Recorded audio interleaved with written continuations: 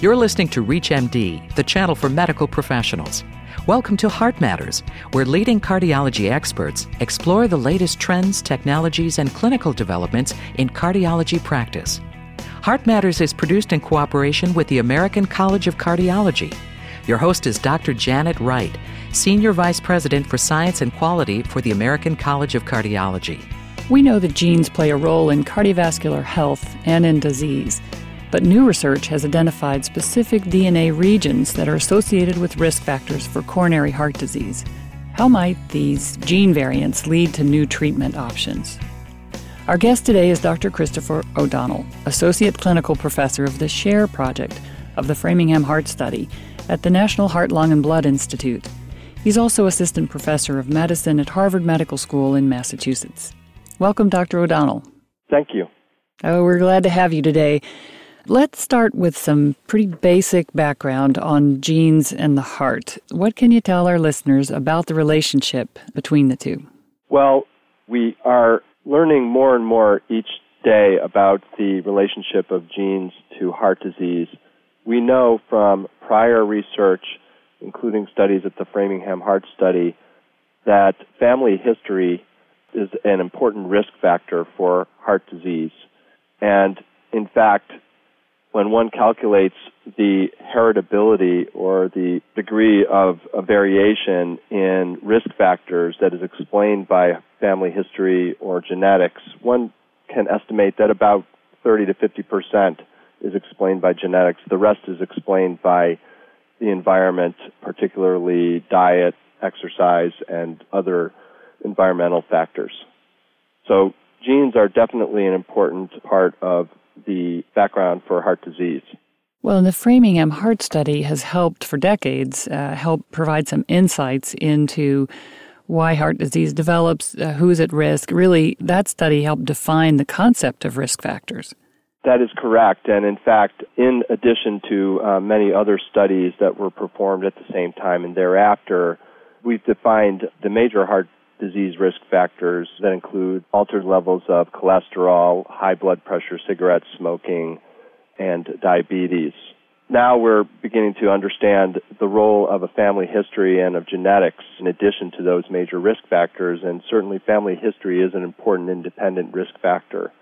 And with the new understanding of the human genome, we're able to take specific information about the genome and integrate that into the prior studies on these major risk factors.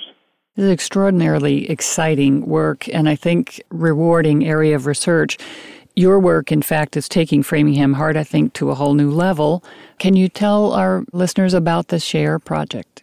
Yes, I'd be happy to do so. The SHARE project is a project that is taking new genome information and integrating it into large population studies, including the Framingham Heart Study. SHARE stands for SNP Health Association Resource, and SNPs are single nucleotide polymorphisms that are the genetic tests that are conducted in all of the research participants in the SHARE project. Now, the Framingham Heart Study is the first project to be included in the SHARE program, and we have completed genotyping of over 550,000 SNPs, or single nucleotide polymorphisms, in up to 10,000 Framingham participants. After the SHARE project in Framingham was completed, we extended the project to several other large cohort studies funded by the National Heart, Lung, and Blood Institute, including the multi-ethnic study of atherosclerosis and the Women's Health Initiative study. What's really attractive about those additional studies is that they focus on an increased number of women in these projects and also subjects from different ethnic groups in addition to whites. So in totality, we have up to 40,000 research participants who have been involved in these SHARE programs and really adding a huge amount of new information to what has already been discovered. A huge and diverse pool of information, huh? Absolutely. So what we're able to do is to utilize these single nucleotide polymorphisms in genome-wide association studies, or a term that's often used to refer to these studies as GWAS, GWAS. And these genome-wide association studies are becoming very common, and in the last 3 years, discovering literally hundreds and thousands of new genes that were not previously known to be implicated in diseases, but are now clearly and strongly associated with various diseases, including cardiovascular diseases. Having that large pool of data, what is the first level of research to be done? What are the areas that are at the top of the priority tree? Well, what we have focused on in the cardiovascular space has been the major risk factors and the major cardiovascular diseases. So there have been genome-wide association studies for blood pressure levels, for altered lipid levels, for cigarette smoking, for body mass index and obesity, and then also for the actual diseases, myocardial infarction, stroke, heart failure, and atrial fibrillation. What we have had to do in order to make discoveries is pool data from multiple studies in the United States, Europe, and across the world.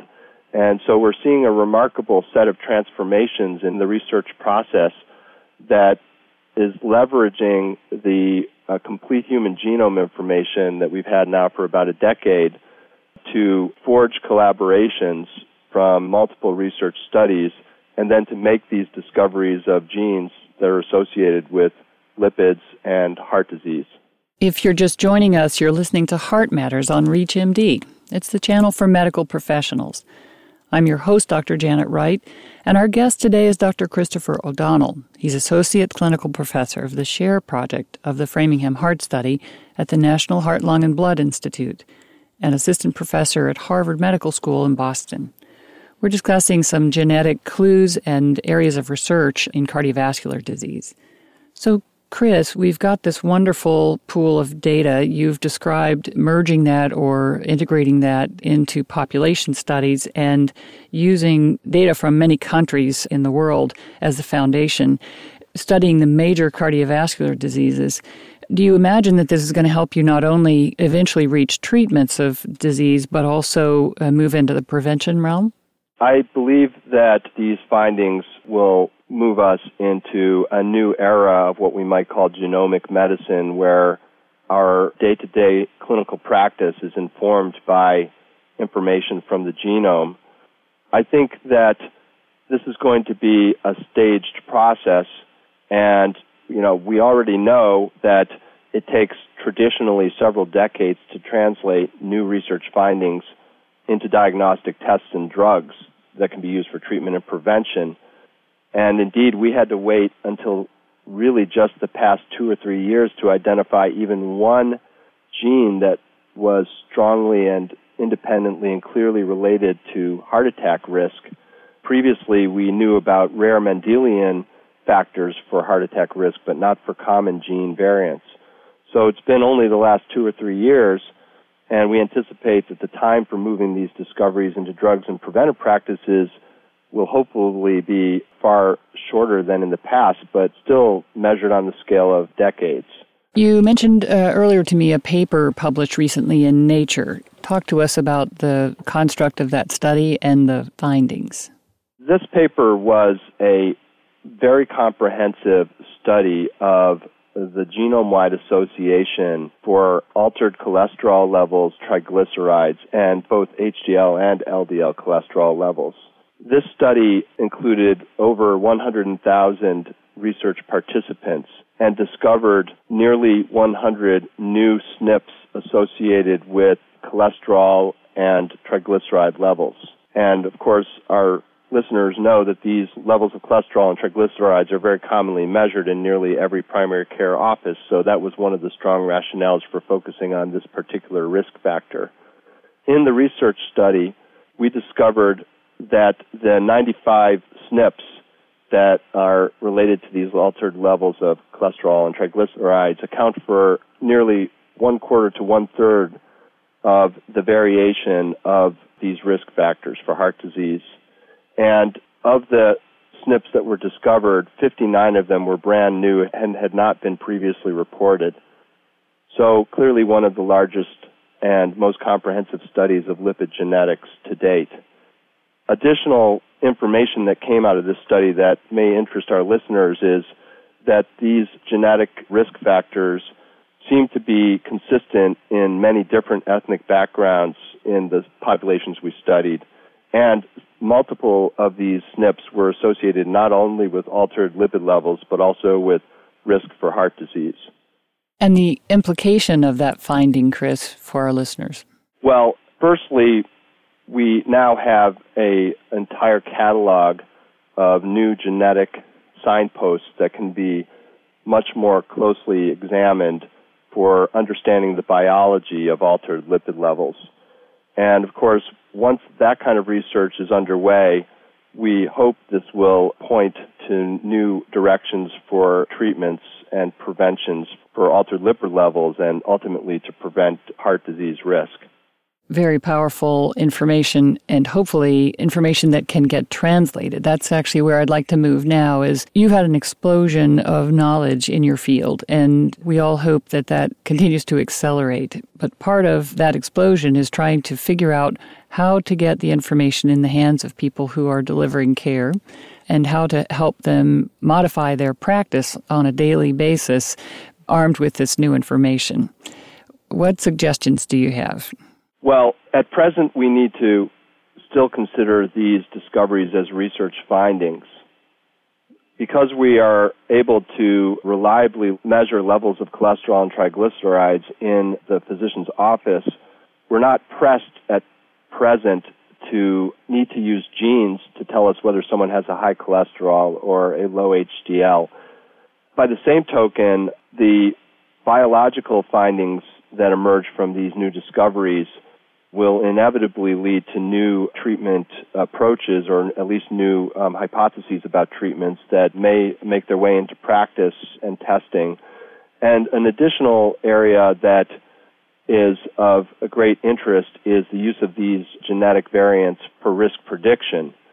Again, I would want to state that there is not a good justification at present, particularly for the genetics of lipids, to be using SNPs to predict risk because we can measure the lipid levels in the office. But there is a very active body of research underway now to try to understand the use of these genetic tests in totality, so aggregated into hundreds and thousands of tests all in one test for prediction and prevention. At present, there is insufficient data on the utility, risks, and benefits of such testing to recommend that it could be used in practice.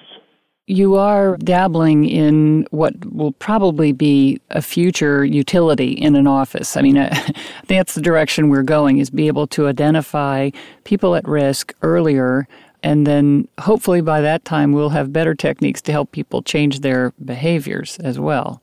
I would say that, yes, that is definitely the direction in which we are moving.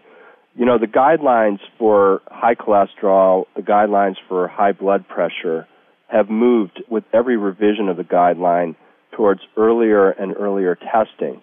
The goal is to test as early as possible to identify risk and then to prevent the progression of, let's say, high cholesterol or high blood pressure, and then its conversion into an actual cardiovascular disease event.